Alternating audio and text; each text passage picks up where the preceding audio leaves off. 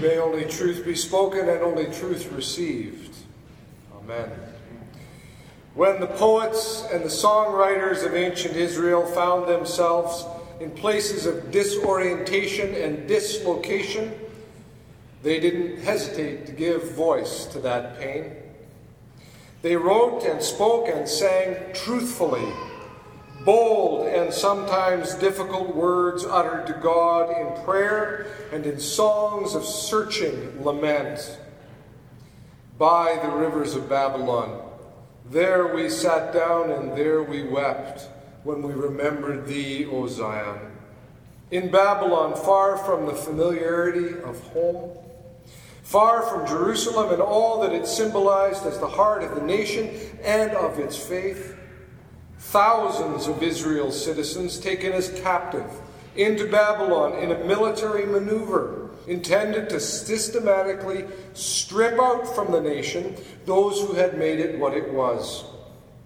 Leaders, people with education, skilled artisans, poets, and musicians, all into exile.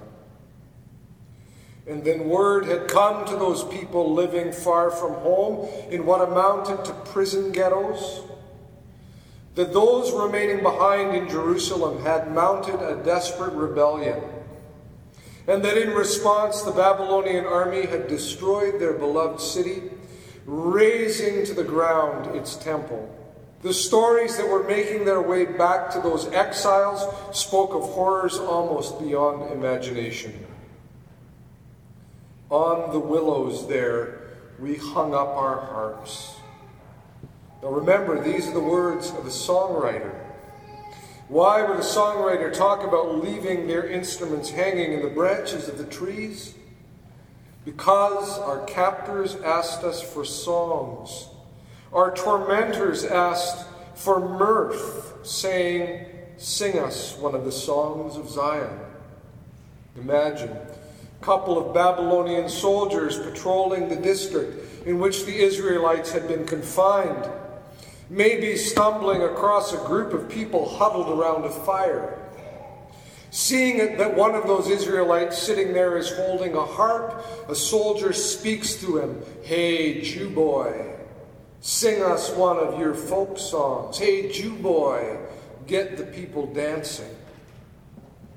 How could we sing the Lord's song in a place like this? The psalmist cries. "If I forget you, O Jerusalem, let my right hand wither. Let my tongue cleave to the roof of my mouth, if I do not remember you." Now think about that for a minute. With his harp now abandoned, hanging on the branch of a tree, this songwriter declares that to cheapen the songs of Israel by singing them as quaint entertainment would be to forget Jerusalem itself. And if he becomes guilty of forgetting in that way, he prays that his right hand will wither and his tongue become useless. He prays, in other words, that he will cease to be a musician. Yet how does he give voice to that despair that he's feeling? He does it by writing a new song. It's as if these writers can't not keep writing. We opened our worship this evening by singing together a setting of some of these verses of Psalm 137. It was arranged by Don McLean and Lee Hayes. It was released on Don McLean's classic 1971 album, American Pie. With just those few lines of this psalm set to a spare and haunting melody, McLean captures the sorrow-filled longing voiced by that psalmist. I want us to just sing that through one more time. So try to catch the melody with us. By the waters of Babylon, we lay down and went, for these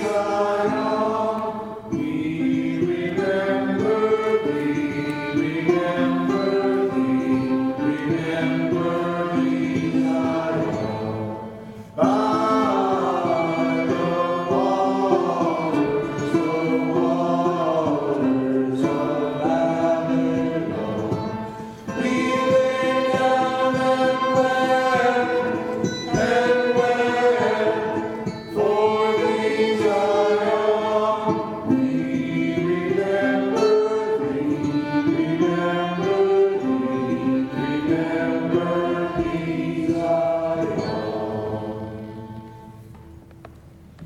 Psalm 137 doesn't stop there, though. Not at the shedding of tears of lament, important as those tears are. I'd like our reader to return to the lectern and pick up the psalm again at verse 4 and then read right through to the end and listen where that psalmist goes. How could we sing the Lord's song in a foreign land? If I forget you, O Jerusalem, let my right hand wither. Let my tongue cling to the roof of my mouth if I do not remember you, if I do not set Jerusalem above my highest joy. Remember, O Lord, against the Edomites the day of Jerusalem's fall, how they said, tear it down, down to its foundations. O daughter Babylon, you devastator, happy shall they be who pay you back what you have done to us. Happy shall they be who take your little ones and dash them against the rock. On Sunday, September 16th, 2001, just 5 days after 2 jet planes were crashed into the Twin Towers in New York City, the great African-American preacher Jeremiah Wright stood in his pulpit in Trinity United Church of Christ in Chicago with the full text of that psalm in his hand. Noting that most of us are only familiar with the first 6 verses of Psalm 137, and that most have never heard a sermon that touched any of the thoughts or feelings expressed in the last 3 verses, Wright boldly placed the entire text before his community as a way of beginning to come to grips with the shock of 9/11. He spoke of the movement that the psalmist makes as his song progresses, a movement from reverence to revenge, from worship to war.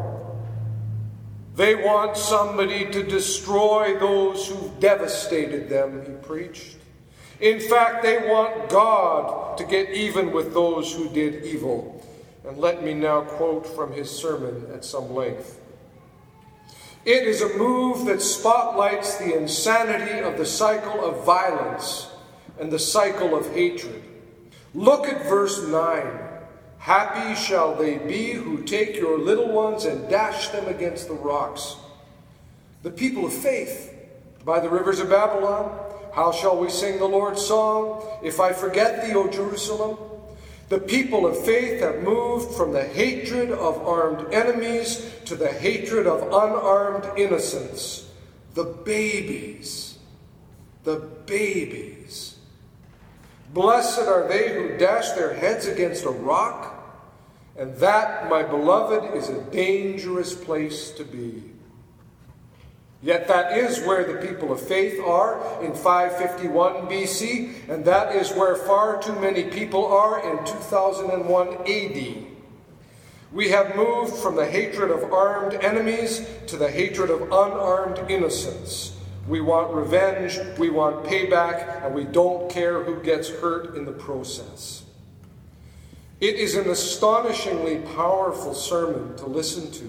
And when you remember just how few days it is after the original 9/11, it's almost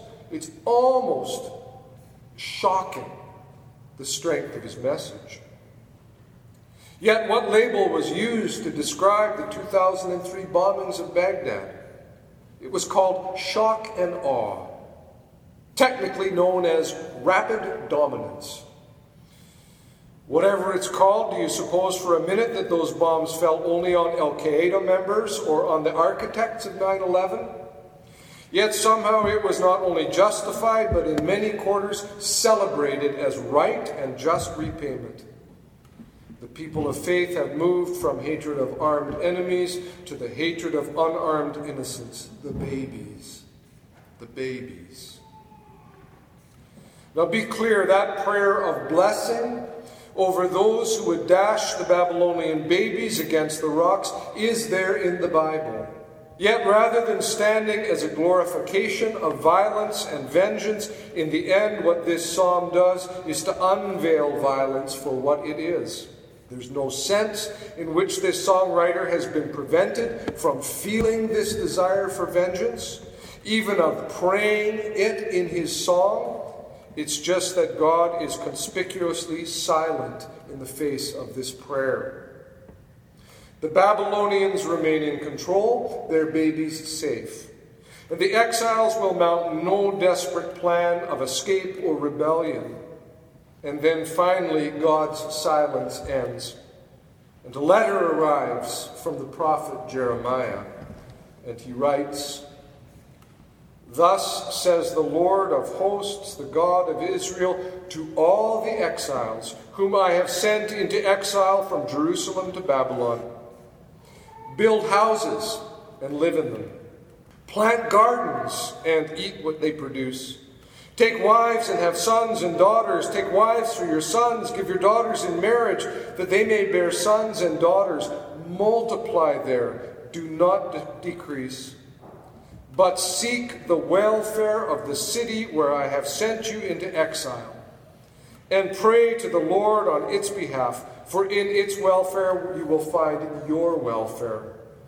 Not vengeance against Babylon, but prayer for Babylon. Pray to the Lord on her behalf, for in its welfare you will find your welfare. Instead of innocent children of the Babylonian enemy being brutally murdered, Israelite children are to be conceived and born and nurtured right there in that place of captivity." Now, in the Bible, babies always mean hope. Even more so, babies born under circumstances of chaos or loss or dislocation. Violence, revenge, and the murder of innocents will not be the final word here. Instead, it is new life, new beginnings, new hope, all cutting against the grain of that cry for vengeance.